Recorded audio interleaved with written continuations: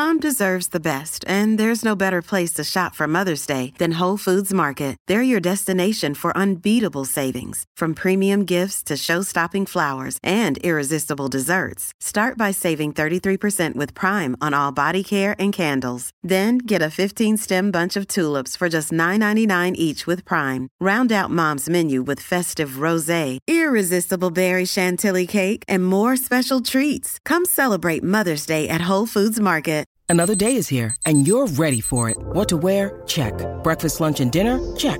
Planning for what's next and how to save for it? That's where Bank of America can help. For your financial to-dos, Bank of America has experts ready to help get you closer to your goals. Get started at one of our local financial centers or 24/7 in our mobile banking app.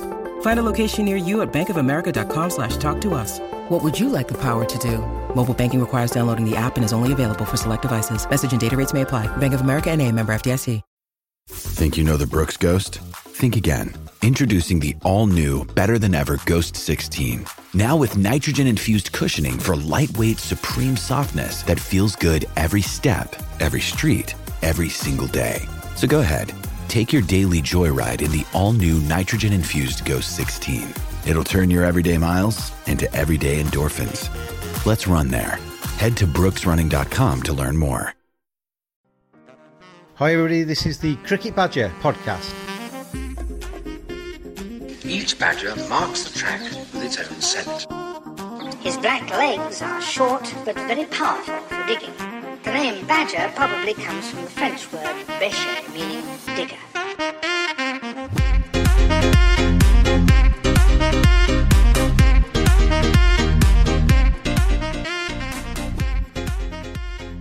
Hello everybody, welcome along to another edition of the Cricket Badger podcast. And first of all, thank you very much. Had some fantastic comments for our World Cup weekly series that we did throughout the Cricket World Cup. Really appreciate the positive comments. As a result of that, be doing exactly the same thing as we go through the Ashes to follow. There's a new website on its way as well to host the Cricket Badger podcast. And if you would just spare us some time to like, subscribe, comment nicely on the Cricket Badger podcast, it all helps to make it more popular, make more people listen, and to mean that we can carry on giving you the content as we go through the rest of this summer and beyond. And we've got a good show for you today. We're going to go back to the basics, really, back to the youngsters, and we're going to talk to Ian Dews, the Academy Director and Second 11 Coach at Yorkshire County Cricket Club. Dewsy, one of the good guys at cricket, in charge of bringing those youngsters through into the Yorkshire first team. We talked to him about how the Cricket World Cup might have influenced some youngsters to take up the game, what he looks for in a youngster, and everything that goes to making the Yorkshire Academy the envy of the rest of the world. Graduates dating back to Michael Vaughan, all the way through the Tim Bresnans, the Adam Lyths, to World Cup winners Joe Root, Johnny Bairstow and Adil Rashid. And in the second part of today's show, I speak to Mark Boynes of Opening Up Cricket, a great initiative, a lot spoken about mental health issues in cricket. You might have tuned into the Graham Fowler edition of the podcast a few weeks ago. But Mark, as you'll find out, was hit by a tragedy at his own club and now goes around helping cricket clubs make sure that their mental well-being is looked after. We talk about the pressures of playing cricket, a little bit of psychology, a little bit of mental health, all interesting stuff. So stay tuned. A terrific podcast today. Ian Dews on coaching and bringing through the youngsters, and Mark Boynes on opening up cricket and mental well-being in the sport. It's that Badger style.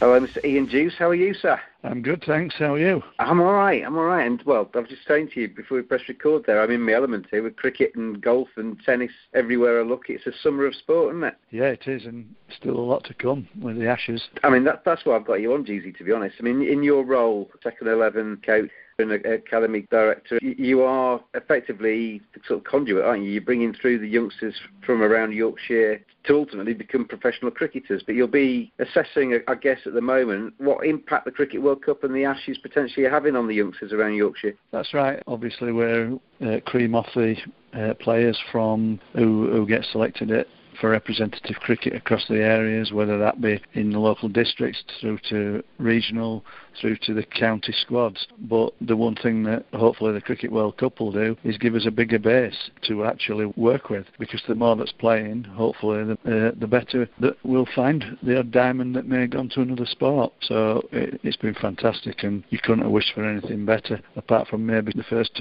week or so, if we hadn't have had those rained off games. Other than that, it was a perfect World Cup for England and hopefully for the game. It was exactly everything that everybody that works in cricket in England in whatever capacity was hoping for, really, because we all want cricket to be successful. We all want people to get excited by it. Sometimes you talk to people and you think, how do you not get cricket? You know, it's an amazing game with so many different levels and so many different kind of twists and turns in it. It amazes me sometimes when people say, oh, no, it's boring and all the rest. But the Cricket World Cup hopefully just lights that touch paper, which gets a few more people infused by it. When you think about the first game, when England played the first game and the catch Ben Stokes pulled off to the last ball when there's a run out and everybody's up in the air. So there's been things throughout that. The sixers hit the actual pitches that were a little bit more bowler friendly than people had thought it'd be. So it showed both sides had a fair crack, and I think that's what everybody would have hoped could go away from. I don't think they could have dreamt that you'd get a final like you did. 2 ties really, and I think it's just a shame that one side had to lose, but obviously it could have been us quite easily. It usually is us, isn't it? That's what I've been thinking that this week. It took a couple of days for it to sink into me, really, because I watched every single ball of that final, and usually you're used in England to seeing English teams be the plucky, gallant losers in football and in cricket, and it made a change, didn't it, for us to get a little bit of the luck and come out on top. Yeah, you could read the reports, England just fall short, England this, England that, and we get so used to it. We don't get used to winning the really big occasions. And also, you look back, probably the last one that's something near that is Johnny Wilkinson's drop goal, which was in the dying seconds to win it. Throughout the tournament, you were just hoping that we'd get through those tricky 2 games at the end of the round system where we needed to win. So we had 4 finals to look forward to, really. We had the Indian, Australia, and the one against New Zealand twice. So they were straight knockout games for us, really. So I think that helped with the sort of building the pressure and the expectations and the excitement. But to finish it off like that, you just couldn't dream about. In your role with Yorkshire County Cricket Club, you'll work obviously with the professional setup and the academy, but you're also involved with the Yorkshire Cricket Board and the pathways and bringing kids through right through from a very, very early age when they first come into contact with the game. What kind of work, if any, has gone into the run-up to the World Cup and the Ashes in terms of hopefully getting ready for an influx of people? In my most recent roles, I've not really spent a great deal of time with the Cricket Board, in the Cricket Board. It's grown now quite big as the Cricket Board's development angle and their development structure. I know there have been all the Chance to Shine and the Wickets and All-Stars programmes all been about leading up to and hopefully enthusing the youngsters to play cricket, making it bright and colourful, and then hopefully this World Cup's just put a top on it, and they see a massive increase in youngsters from 6-7 year olds wanting to play because they've seen, and to get it on Freeview TV was, I think, a real massive bonus to the game in England. It was huge, wasn't it? And especially to get it on free-to-air when the final was so exciting. To see some of the pictures from around the country of people watching it together and getting massively excited by cricket. It's refreshing, isn't it? That people are suddenly getting, the door's been opened a little bit and some new people are coming through it. Absolutely, and I saw one little clip on Twitter the other day where there was a family sat watching and Granny's getting that excited, and I think they said it was about the only thing that they've seen her enthused by, because she's not very well. To hear that and then see, even in my house, that the wife watched the end, which watching cricket's not, it's boring. But she sat there for about an hour saying, they'll lose, they'll throw it away. Because that's what we expected, that we'd be the Nearlies again. But no, this time we went the right way. Yeah, I'd nearly given up on that final, Jeezy, about 6 times. And you start, because you have that mindset, you start kind of almost coaching yourself into getting ready for defeat and disappointment, don't you? But to come out at the end of it with a trophy. What positives are they going to come out of? Well, we were so close. It's a great game, but we didn't need to look for the positives. They were there. We actually won it. And credit to the whole system. I remember going back 4 or 5 years when Andrew Strauss presented to the academy directors to say that we need to win the World Cup in 2019. And everybody's saying, well, we're miles away from that. And the focus is going to be on that. And to see it come to fruition on Sunday was out of this world, really. And to have 3 Yorkshire players involved in it as well. Yeah. A proud moment for Yorkshire cricket. Absolutely. So it's 3 Yorkshire lads through the academy, so I'm going to be getting onto our media people to do as a thing of Johnny, Rash and Rooty, their input in the World Cup, to play to our next intake when we take our next intake in October, and say, look, this could be you in a few years. They've been sat in this same situation. Yeah, I remember we had a media day, or a media sort of like couple of hours. Myself and the late great Dave Callaghan had a chat to the academy when Johnny and Rooty were still little fresh-faced, Rooty's still fresh-faced, isn't he? But still little fresh-faced kids, basically. And I remember saying to them, it might seem like a long way away at the moment, first-team cricket, but if you have a good start to it, you get a chance in the first team and it's a televised game, all of a sudden there's Mike Atherton or somebody sticking a microphone up your nose after you've taken 3 for 20, and you could be on telly very quickly. So it might, the media side of things might seem like a long way away, but things can change very quickly for a young player. Absolutely, and we say that we've used Matthew Fisher in that when he's in the academy. He starts in October, and in end of June, July, I think it was, he makes his first team debut. You don't know how quick that's going to be, and it can be scary to some, or it can be just what they thrive on. So for me, it's one of those, you never know where it's going to go until you actually get going down that road.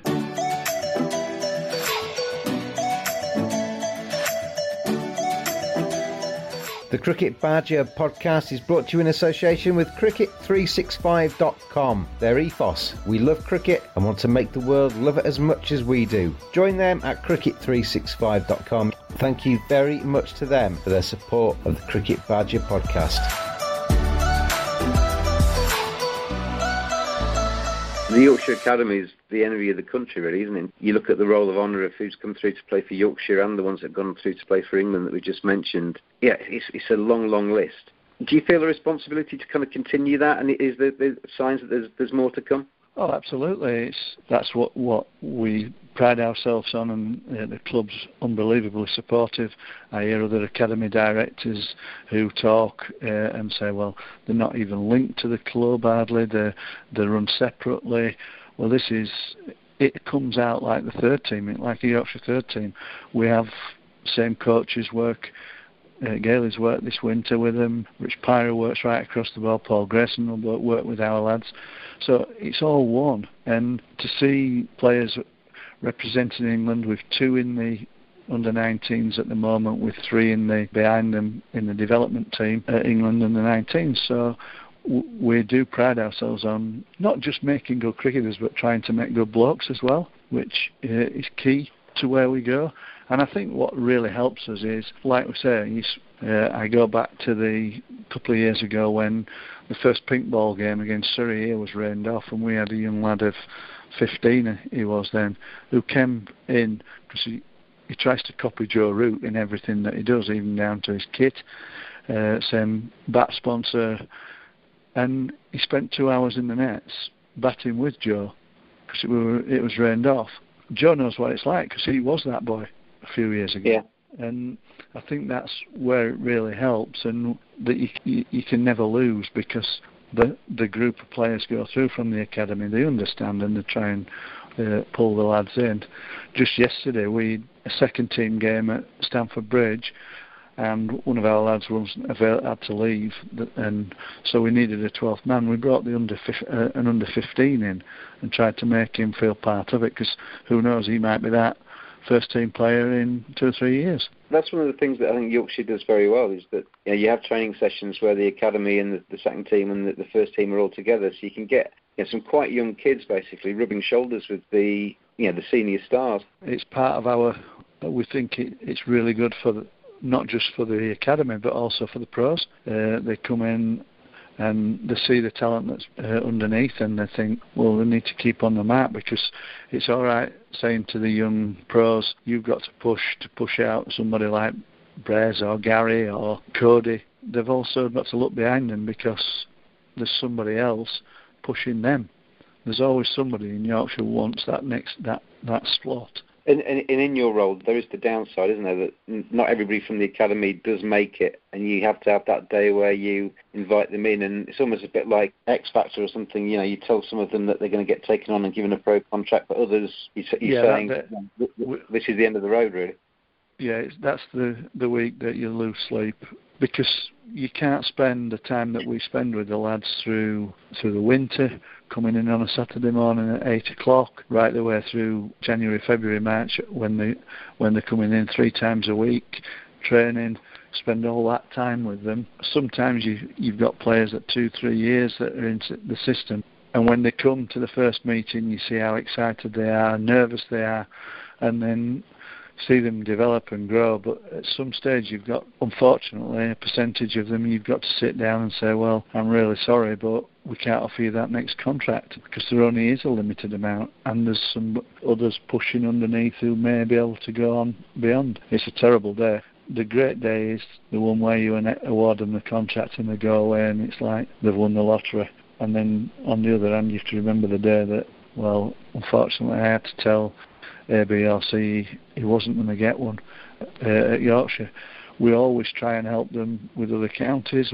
We'll help them try and get trials, etc. elsewhere, but it's still a horrible day. When I talk to people and interview them, often they blur into one, but there's certain things I remember from certain lines that people give me. One of them was from you, talking about releasing players, and not just from the academy, but just generally from Yorkshire. You said to me once that it's not who you let go, because there's a lot of Yorkshire players, they get let go by Yorkshire and they go off and make it with other counties and do very well. But you said it wasn't who you let go, it was who you kept and how they did in their place that mattered. And that's something I always remember you saying, and it works, isn't it? If you got 2 spinners, you let one of them go, you might go off and take 50 wickets, but if the one you keep takes 70, you've made the right decision. That's the hardest part of this job. I've always been in the position that, and I use it with Richard Dams, who obviously does a lot with me in the academy and second team, and it's about when you make that decision, and when you've got to make that decision between one or the other, it's got to be a clear decision based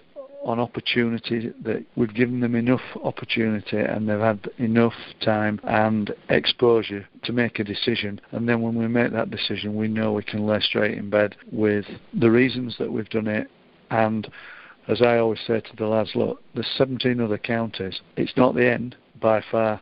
And they may go away and prove us wrong, and that's not wrong, because they may have needed less pressure and more opportunity than we'd been able to give them. And sometimes it's going away and actually makes them grow up a little bit, doesn't it? Because you can get quite comfortable, can't you? If you're at the same club, you've come through, you know everybody, everything's quite comfortable. If all of a sudden you have to uproot, go off and fend for yourself, do your own washing and try and make your mark again, that could be what makes the difference. I have spoken to several players that have been in a position that have let go, that have gone and played elsewhere. I wasn't the person releasing them because they were off the professional staff at the time. But Ollie Anandolby, I see him when we go to Warwickshire, and he just said it's the best thing that happened, because I'd have probably played 5 games in 3 years. Well, I went there and straight away played 12 games. He moved down there, he settled down there, he's had a great career, and he's still going. So it's not wrong, and even down to, you talk to Paul Grayson, moving away probably was the best thing for him, and now he's back again in a different role. So going away, it's like anything, we send ours, or we try to get as many of them as can to go overseas in the winter and get a taste of being on their own, the washing, the cooking, living out of Domino's, pizza boxes and things like that, and then trying to stay fit. How do you have to cook it to eat and be fit? So it's not the end. Yorkshire's not the end, but as I say, my role, and as I've said to you before, our role is that we've got to let the right one go, and we keep the one who's going to do it at Yorkshire. I remember when I first started at Yorkshire, you and Martin, I think, were fairly fresh to post there. One of my first interviews that I did for the magazine that we had at the time was with you. I think my headline for it was, I know how lucky I am, because you'd come from a non-professional background. You played club cricket for York, you'd had a normal day job, and then you were suddenly coaching in a professional setup, and you were pretty excited about it at the time. I think is that something that stays with you, that you still think that it's a terrific job to have? Absolutely. We're in a privileged position. We're working in a sport that we used to do or I certainly used to do in my spare time and my recreational. I was really fortunate when I got the opportunity to work with the cricket board to start with, going into schools, seeing young kids play cricket, giving them a bit of fun, and then to progress through to the academy, worked with them, and then now working with second team players. I'm seeing a lot of people from very, very young through to some becoming international, some becoming very, very good county players. I always use one of the first summers, the quick cricket that we did with the schools. We used to do quick cricket on the outfield at championship games. The first time I did it at Scarborough, we had a young, blonde-haired, wiry, woolly-headed, as I called him then, because his hair was all over, left-hander who just thought it was funny to hit the ball, the little rubber ball, into the marquee area where all the people were sat having their lunch, and that was Adam Lyth. He hasn't got so much woolly hair now, has he? Exactly. That's why I mentioned the hair, because it's gone. You wouldn't recognise him. But he was there, and because you set it up so that you set the game up so they're hitting the ball away from people. Him being left-handed, he thought it was funny just to whack it into there. And so to work with those players and see somebody like that go on and play for England, you think you are really, really lucky to do what you do. I'm fortunate that you go on some good trips with the guys, but there's a lot of hard work. People don't see the 8 o'clock on a Saturday and in the East Stand for about 6 or 7 hours, don't see daylight. It's not all the glam that it's meant to be. Throwing balls for 3 or 4 hours, but I'm really, really lucky, and I know that. So, and to work with really good players is very, very rewarding.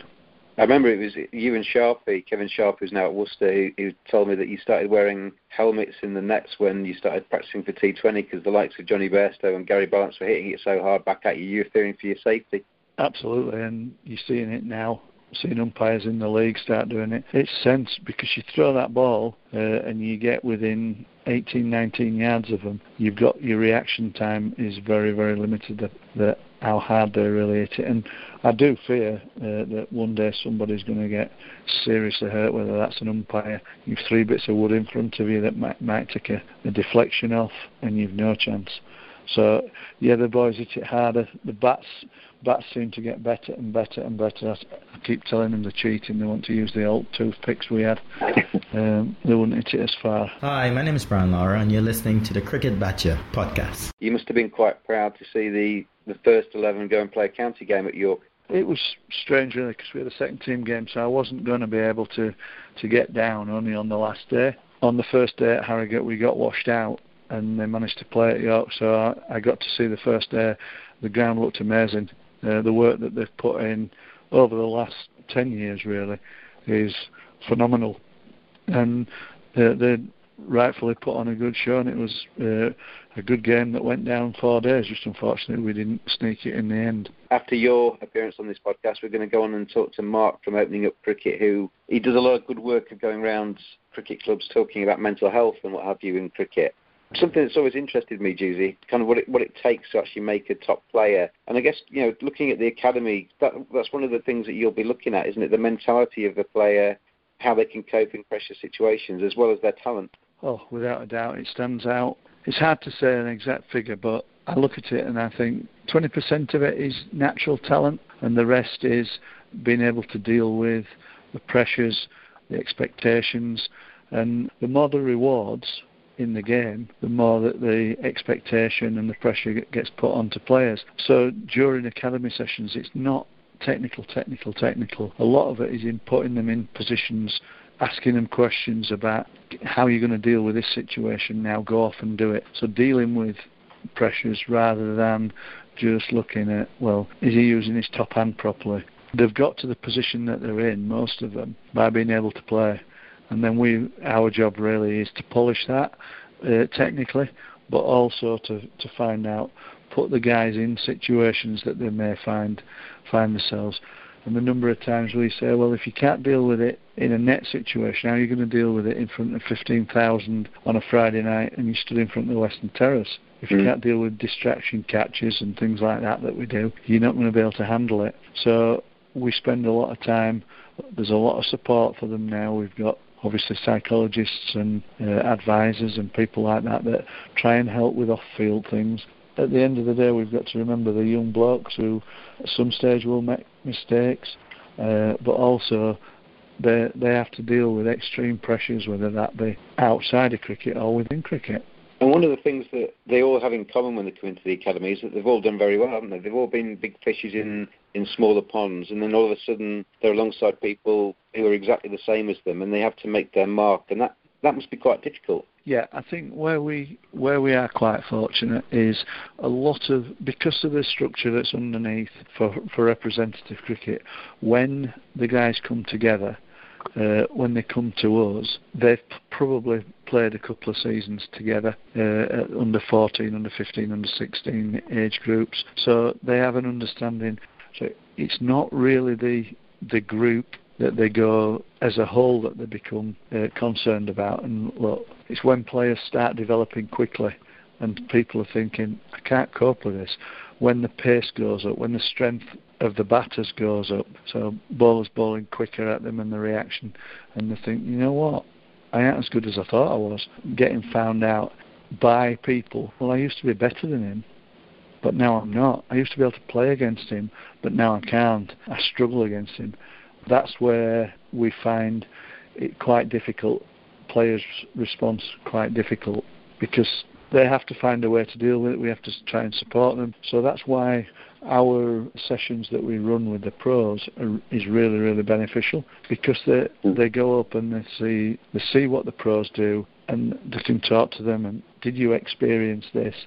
Well, and I think back to Joe. Joe's a great example of when he was under 15. He didn't dominate, or didn't really have a secure place in under 15s, but technically he was very, very good, and all of us kept doing was saying, look, keep working, keep practicing, once your strength comes. And then you watched him play against bowlers that were quick, and he scored runs because he used the pace of the ball. He was bright, he used the pace of the ball rather than trying to just use power. And that's also there where you get players who may be the big lad when they're 14, 15, they've developed a bit quicker, a bit stronger, and they can hit the boundaries, and people think, oh, he's going to be a great player. But technically he's not that secure. And then eventually when the maturation and everything levels off, then the skill comes to the front. Because I was never good enough to play cricket at a high level, but I used to read the coaching books, Juicy, and it was all about playing in the V, and it was about playing straight. And when I was playing cricket when I was a teenager, I used to just try and do that, and then there'd be the big lad come out, play across the line, and hit twice as many runs as me in 10 minutes that I'd taken sort of 2 hours to kind of craft together. I wish I could go back and be a little bit more expansive. It's part of the job with a youngster is to kind of just free them up to be a little bit more, attacking, and go out there and take a few risks every now and again. Because one of the things that earmarked me as a kid was I never took any risks at all. I used to just to try and stay in, really. If you look back over coaching time that I've been involved, the game has changed. We played three different sports, really. T20, 50 overs, and then the longer form. And they're completely different skills. If you just take batting, the championship batting is all about are you patient enough to wait for the bad ball? Can you build an innings? Can you look to be there, get the bowlers into the third spells, and then cash in? So 50 over in T20, it's improvise, hit the ball as far as you can, hit it as hard as you can from good positions. So, yeah, we've had to change our coaching ways. We spend, going back to the Andrew Strauss thing, he said ideally, because when we coach youngsters, we do 3 sessions of what they call red ball, so the longer form, the actual technical side. You do 3 sessions of that to 1 white ball. He wanted it evening up and even do a little bit more white ball because we had a goal to win the World Cup.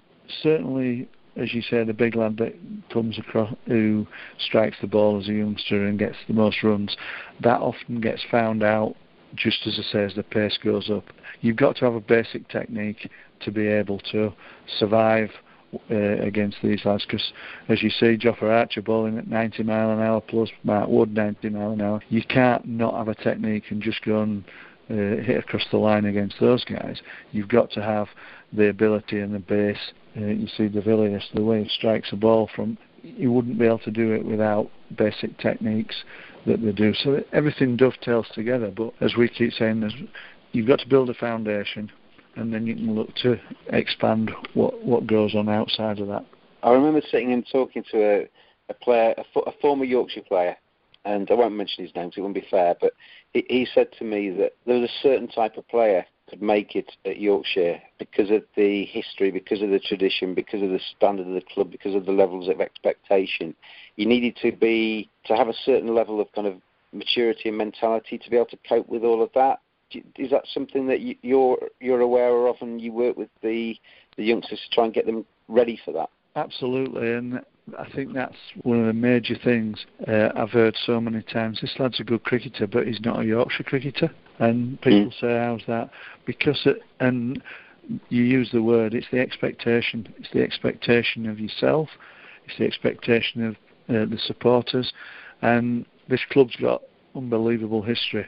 And we're only here for a short time in it. And for me, a Yorkshire player's got to accept that. I hear people say it's not about winning. Well, in Yorkshire, it's not about winning. It's about winning everything. It's what the supporters demand it, and that does put certain pressures on Yorkshire players. And it's also a fantastic thing that it makes you look through recent and the number of players that play for England. I've spoken with England under-19 coaches recently, and they say your boys are so streetwise when they come to us compared to the lads, maybe some that play public school cricket rather than our lads play league cricket in Yorkshire. And again, if they're not doing it right, they're told, where schools cricket's a little bit less of that because they're only the peers or teachers that are doing it. We've got some fantastic players now that's coming, as your Harry Brooks, your George Hills and Matthew Revis, that have been at Sedbergh School as a more of a finishing school. These lads have played a lot of club cricket, and they go to school and they get the best of both worlds. They've had a little bit of playing on some really good pitches compared to what our lads who play schools cricket here. It's something that you can't let them. They walk through, they see the history. We actually do a session as part of the academy. We go through the museum just to show them, and some people look at it and think, well, was Fred Trueman really as fast as somebody? Why were they scared? Well, they didn't wear helmets, they probably didn't have thigh pads and things like that. The game was completely different, but the expectation and the demand from our supporters was exactly the same. It'd be unfair of you to finish off to ask you to single anybody out in the academy, but you're confident and happy that there's some good ones coming through? To have 2 in the under-19s and 3 17-year-olds in the development side, if the under-19s struggle for the first part of the summer, may get another go, speaks volume for the talent that we've got in there. But it might be somebody, and I keep saying to the lads that don't go to 19s, it's not the end of the world if you don't get picked for 19s. One of the best 2 opening bats in white ball cricket in the world didn't play for under 19s. He was deemed not good enough at that stage. I think he's good enough now. It's that Badger style.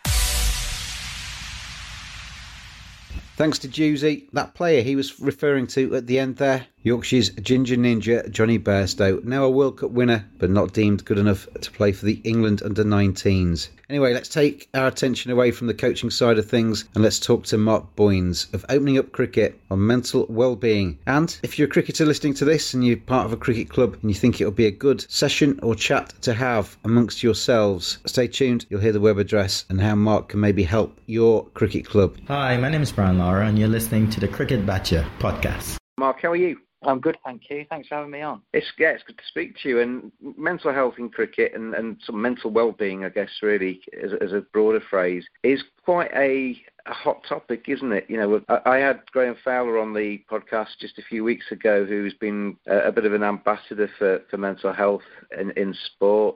We've seen a number of players over the last few years take time out or retire from certain formats of the game entirely because of their battles with depression and anxiety and all the rest of it. You must be quite busy, I guess. Yeah, I think people are now voluntarily taking on the topic.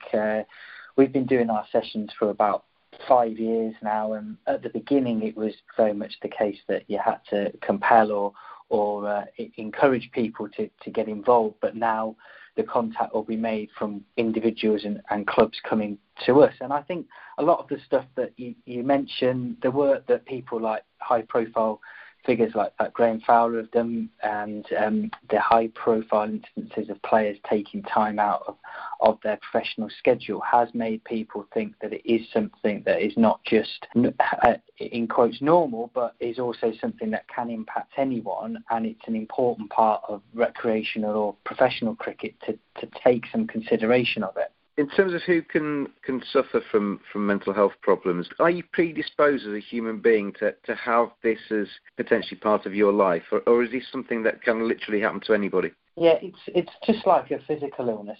It could be something where there's a genetic predisposition, so it might be something that you're more susceptible to because of things that are running in your family, much like, for example, heart problems, but it can be circumstances as well, or lifestyle factors. So it could just be that it's something which occurs in someone's life and they really can't see where it's come from, or having taken a step back and looking at it, it might be that they can see certain things in their life had contributed to it. We were talking just before pressing record about this summer being a very busy summer for cricket, and we just obviously seen the World Cup and the glory that is England's. We've got the Ashes just around the corner and the Ireland Test match as well. There's a full county schedule being played across the summer.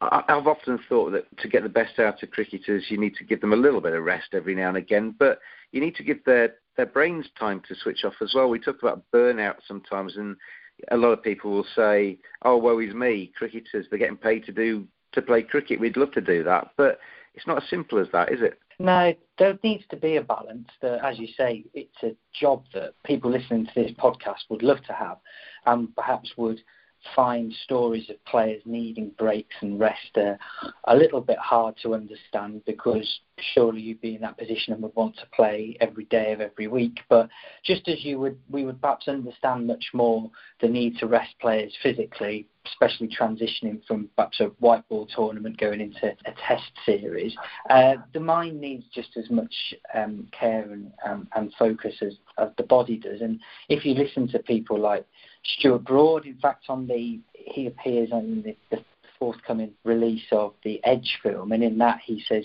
he believes cricket's 90% mental, 10% technical, and people might agree or disagree with those numbers, but a large part of cricket is based on the mental skills and what happens between your ears. So it needs definitely careful management, and these players at the very top hopefully have access to coaches and management teams that are wanting the best for them as a player, so they get the best performance out of them, but also are looking out for them as human beings, or if we put it quite starkly, I guess, they're employees of ECB or whichever governing body, so they do need to be treated like you would be if you were in any other profession.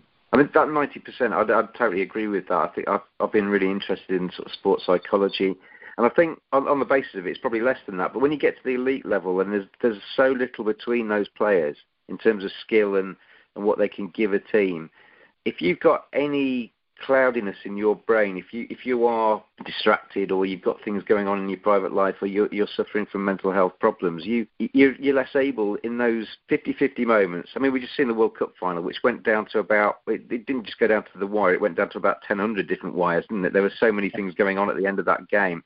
If you are remotely clouded or distracted in those instances, you're not going to perform, are you?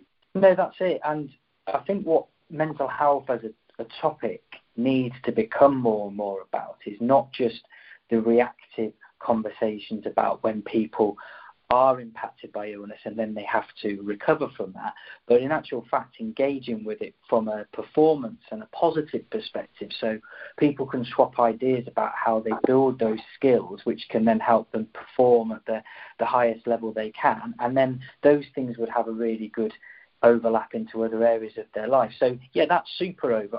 I watched it first and foremost as a fan of cricket, but I was watching each ball and each movement in the field and what batters were doing between balls and just trying to see what they might be going through mentally, what techniques they might be applying to make sure that their mind is uncluttered and they can just focus on that ball. Now, of course, that's incredibly difficult, and you've got the eyes of the world on you. You've got such a intimidating, in some senses, atmosphere to deal with. But what happened with, say, when Jimmy Neesham hit that six, and when Archer managed to get the ball in the right place to restrict the runs, was they somehow managed, as best they could, to push away those distractions and just get back to what they've trained hours and hours and hours on, and that is executing their physical skills. Something that any player of any level can look at and work on. It's just often that these mental skills are a given.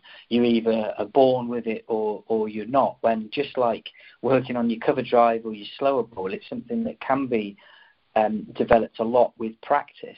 There's a story, isn't there, that Ben Stokes went up to Jofra Archer, and obviously Ben Stokes 2 or 3 years ago had that final over and got smashed for 3 sixes, and he went up to Jofra Archer and said, Jofra, your career won't be decided about these next 6 balls, just give it your best and don't worry too much about it. I imagine that if you're in a team environment and you are, even if you're not suffering from mental health, you need good people around you, don't you?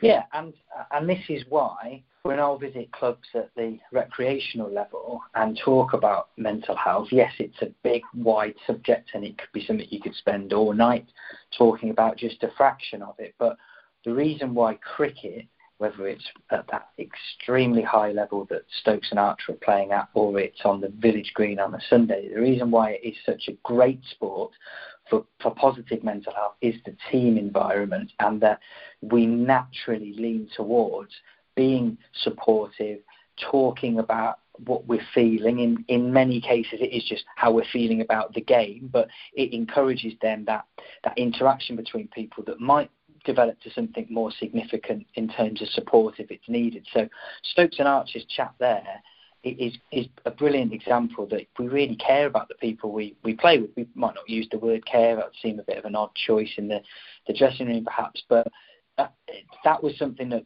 struck me as well. And Stokes talking about how it wouldn't define his career is brilliant as well in terms of resilience. Stokes could have been remembered for the instance where Brathwaite was putting him into the stands in that T20 World Final, but what he's ended up doing is carrying on, working on his game and coming back stronger, in fact, so that now he'll be regarded as the person who won the World Cup rather than something which was a less happy memory before.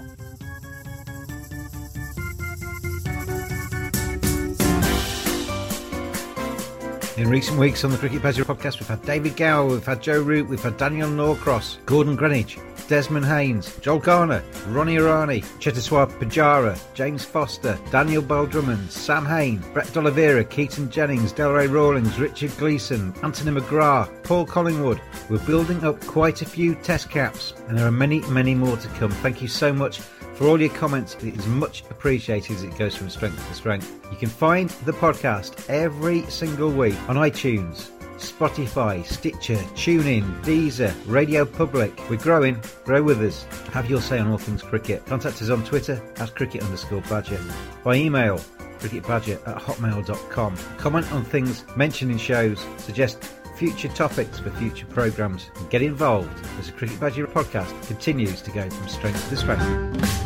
I've had my issues with mental health in the past, as I said on the Graham Fowler podcast, and I think sometimes there is an inclination in people. I mean, Ben Stokes is probably quite a good example of somebody who, from the outside, looks quite a tough fella. You wouldn't expect that he would have any problems at all, and he possibly hasn't had. But it's a misnomer at times, isn't it, to think that the gregarious, sort of strong-looking person from the outside isn't vulnerable to mental health problems. The person that's the life and soul can often be the person that's the most insecure or the most susceptible. Yeah, absolutely. There's a quote from Michael Yardy in his book where he says, depression makes you a great actor, and I can speak from personal experience that when I had my worst episode of clinical depression back 12 years ago, no one around me had a clue, because I put up as many barriers and walls as I could to say, I'm not letting anyone in. I don't want anyone to be part of this. I want things to be as normal as they can be, especially when I'm around my friends and teammates in cricket. So I'd be even more gregarious, even more outgoing, even more exhibiting behaviours which would be what people would consider the opposite of being unwell to being. And the thing with, say, a Stokes or any of these athletes who just look like they've got everything, and they might well be smiling on the pitch and look like they've got a really carefree attitude, that could be just how they are, yeah. And that's certainly, for the most part, what will be the case. But if we always remember that anyone can get a physical injury,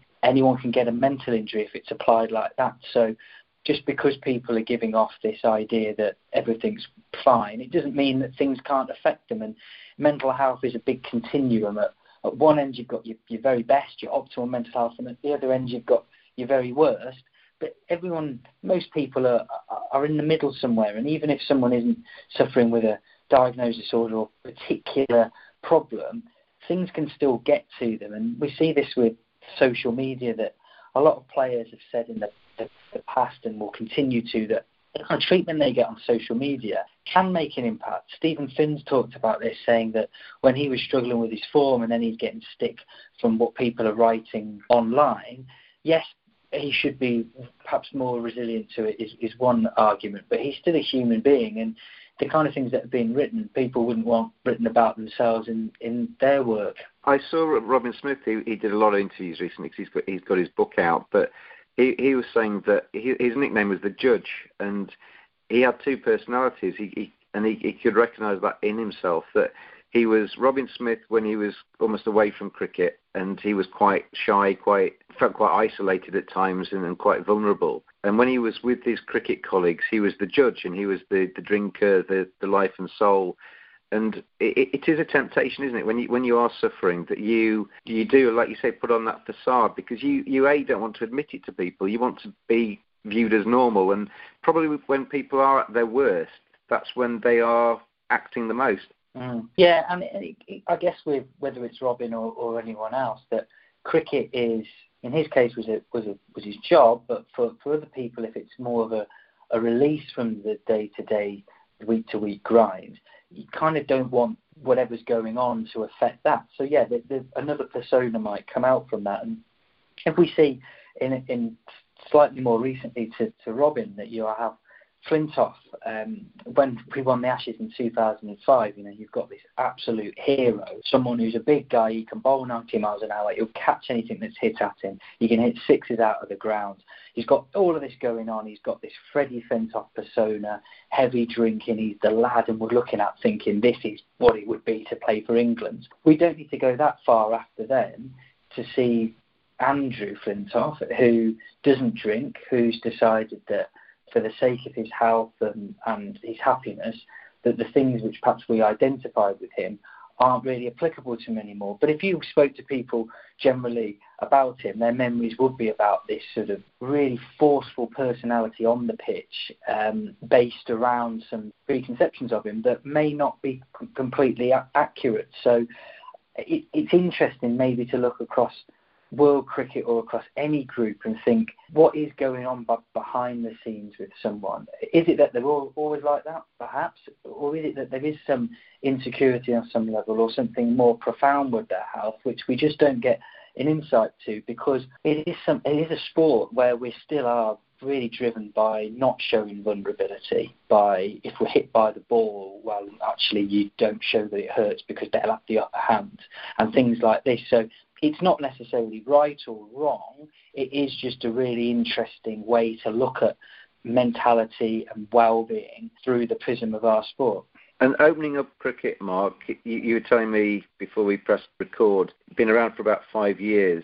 Tell us a bit about the background of how it started and the aims and objectives. Yeah, this is the fifth year where there's been sessions with clubs which are typically 30 or 45 minutes, where we'll go out to a club or to a cricket setting, and talk about mental health in the sport from all of those different perspectives that we've touched on. And this goes back, the origin for the campaign being started goes back to December 2012, when a teammate of mine at Sefton Park Cricket Club in Liverpool took his own life.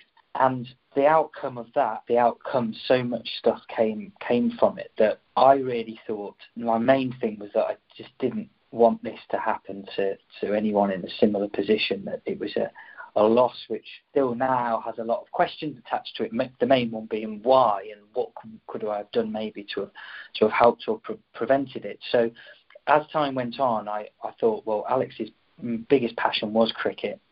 That's where he got his release from the problems that he'd had in the rest of his life. So as time went on, it seemed like more and more of a good idea to do something within cricket and go and speak to the kind of people who would have had really similar experiences to Alex on the pitch and potentially off the pitch as well, with mental health problems affecting 1 in 4 people in any given year here in the UK. So that started off. As time had gone on, my own experiences I was more prepared to talk about, having had a similar experience with mental illness and being at one point where I felt like I couldn't really go on and the pain was too much. So those two things together have kept this going. And the aims and the objectives are, I suppose, are as simple or as complex as one makes them, but I just want to speak to people to say that mental health is for everyone. It can be incredibly positive. It can make a really big impact on your life for good,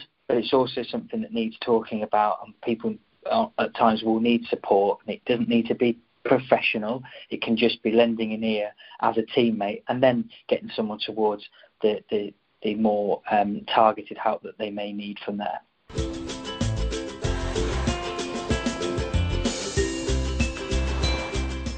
Discover one of the most beautiful lifestyle resorts in the Caribbean at the Accra Beach Hotel and Spa. Located on the south coast of Barbados, this beachfront property offers 224 rooms, sparkling pools, 4 restaurants, 3 bars, an on-site spa, event and conferencing facilities, and a welcoming team providing unparalleled relaxation to make your stay a memorable one. What are you waiting for? Book your reservation at this award-winning hotel today and experience the Caribbean dream. You talk about the spectrum from not suffering to suffering very badly, but presumably looking after your mental health is still an issue if you are fit and firing and think everything is hunky-dory. Looking after your mental health still is good for that person, and it's even more important for somebody further down the spectrum. Yeah, absolutely. So every single person in a room, every single person listening to this, reading online, has their mental health, and for each person, irrespective of how they're feeling, looking after it is essential. So yes, it can be when people are feeling pretty good, it can be something that can maximise that and put in place things that will help if there was a decline in the future.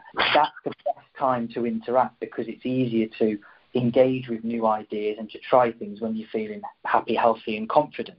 The thing we have a lot in society is that we talk all about mental health and we're trying to push this to people when they are struggling, when really the last thing you want to do or the last thing you feel capable of doing is perhaps doing some of the things that are good for your mental health. So looking after it proactively from a positive sense is the absolute key as far as I'm concerned. And when you say you go into clubs, are you talking about England? Are you talking about county clubs? Are you talking about Fred and Jim playing in the local cricket team? Yeah, it's largely focused on club cricket, with that being my experience and the experience of Alex as well. So across the time now, we've got up to nearly 150 clubs over these years, starting up in Lancashire and Merseyside, but going all over the country. Had some interaction with the professional game in terms of players advocating the cause and contributing to different bits of publicity. And it could be, I guess, in the future that some things overlap more in the program. They've got fantastic support from PCA in terms of the way that their personal development managers will help with things and the suite of options they have available. But I think with the club players, it's hopefully something which we can look at from that well-being or welfare perspective.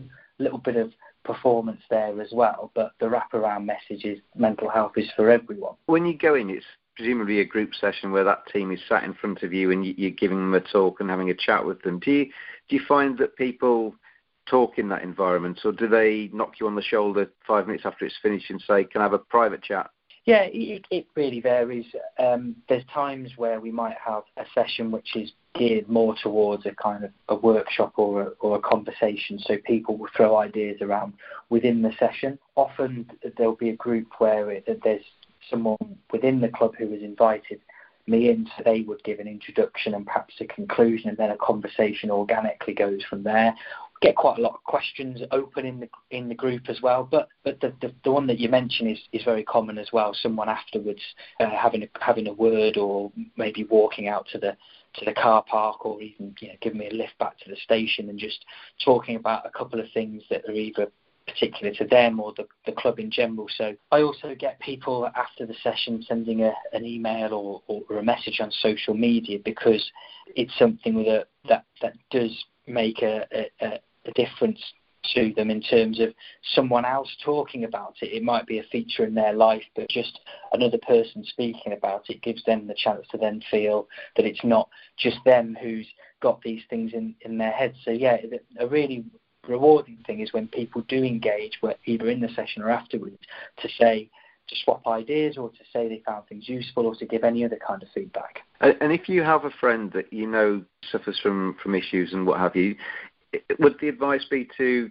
treat them exactly the same and to be normal, for want of a better phrase, or do you need to be different to that person? How do you treat somebody in that situation? Because there is, as I say, I've had issues in the past, and I still think there is a little bit of a stigma there. It's great to see the likes of Graham Fowler and Robin Smith and Marcus Trescothick talking about it, but you do still feel that people would treat you differently because of that. Yeah, and I think that's definitely the case, because there's a lot of uncertainty about the topic. People can maybe rush to be particularly different with someone, but I think the idea of treating them the same, but showing them that you do care and that you're available to have a chat, or to give them a nudge towards getting some support is really important. A lot of the time, what I know from my experience is that when these things are going around your head and it's just you thinking about it, you can feel very different and very divorced from what else is going on. So being kept as part of a group, being treated as one of the lads or one of the girls, then that can be a really helpful way of doing it. And I would say to anyone that if we get that instinct as humans if something isn't quite right with someone, and having a chat about it sometimes can be intimidating, because you think, how will someone respond? Do I say the right thing?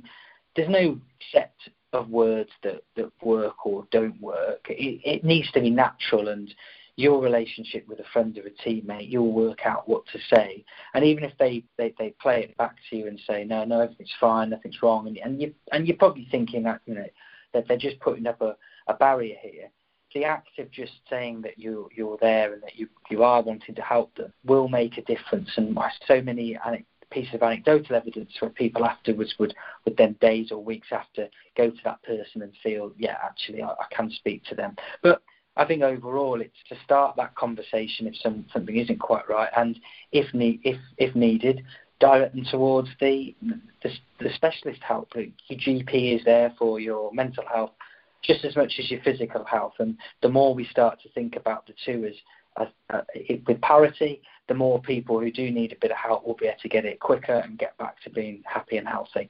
It's a fascinating subject, isn't it? There's so many levels to it. But how is Opening Up Cricket funded, Mark? And if anybody's listening to this and thinks it's a really good initiative, are they able to help? Yeah, we don't have a great amount of costs, because The sessions are done on a voluntary basis, so it's just the cost associated with the travel for them. We've got a grant from the National Lottery, which makes the big difference. And then there's often events and kit and merchandise, as well as sometimes clubs providing some support financially as well. So that generally is taken care of okay. We're always looking for people to get involved in whichever way that they can. So if anyone wanted to email me on mark@openingupcricket.com, it could be that they're interested in promoting it in their area, getting a session to their club, distributing some posters or flyers, or doing their bit on social media. Anything to get this topic out there a bit more, to engage with more people so that it becomes part of what we do as cricketers, then that's absolutely brilliant. I've got the website open in front of me here. It's openingupcricket.com, and there's sections on mental well-being, your sessions, the magazine, the podcast that you do as well, which I've listened to, and how people can get involved. So that's the place that you'd suggest people would start to have a look at. And if you just mentioned it there, really, but if you are part of a cricket club and you'd want to try and get a session of this planned for yourself, that's a possibility. Yeah, absolutely.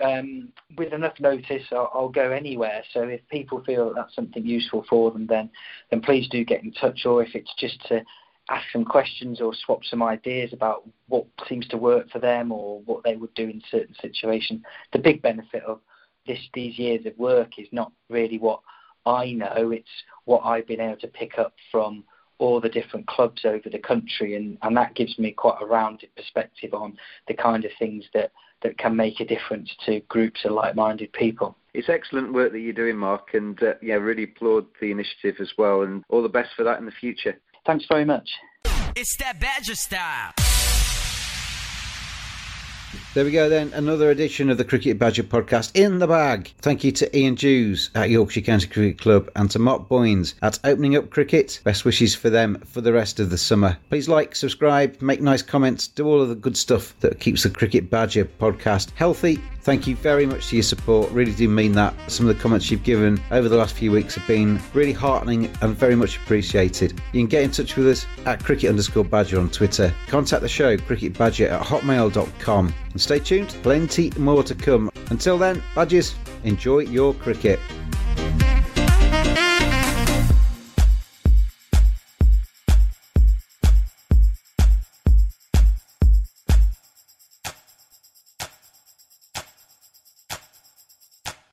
Sports Social Podcast Network. Lucky Land Casino, asking people, what's the weirdest place you've gotten lucky? Lucky? In line at the deli, I guess? Aha, in my dentist's office. More than once, actually. Do I have to say? Yes, you do. In the car before my kids' PTA meeting. Really? Yes. Excuse me, what's the weirdest place you've gotten lucky? I never win and tell. Well, there you have it. You can get lucky anywhere, playing at LuckyLandSlots.com. Play for free right now. Are you feeling lucky? No purchase necessary. Void where prohibited by law. 18+. Terms and conditions apply. See website for details.